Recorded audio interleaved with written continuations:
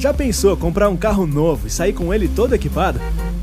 Com o financiamento de veículos Itaú, você pode. Agora, além de financiar o veículo, dá para financiar também acessórios e serviços.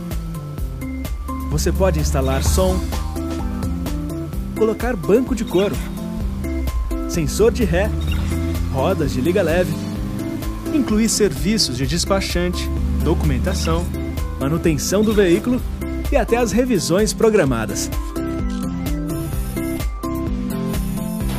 Com o Itaú é assim. Você pode usar até 10% do valor do veículo para equipar seu carro.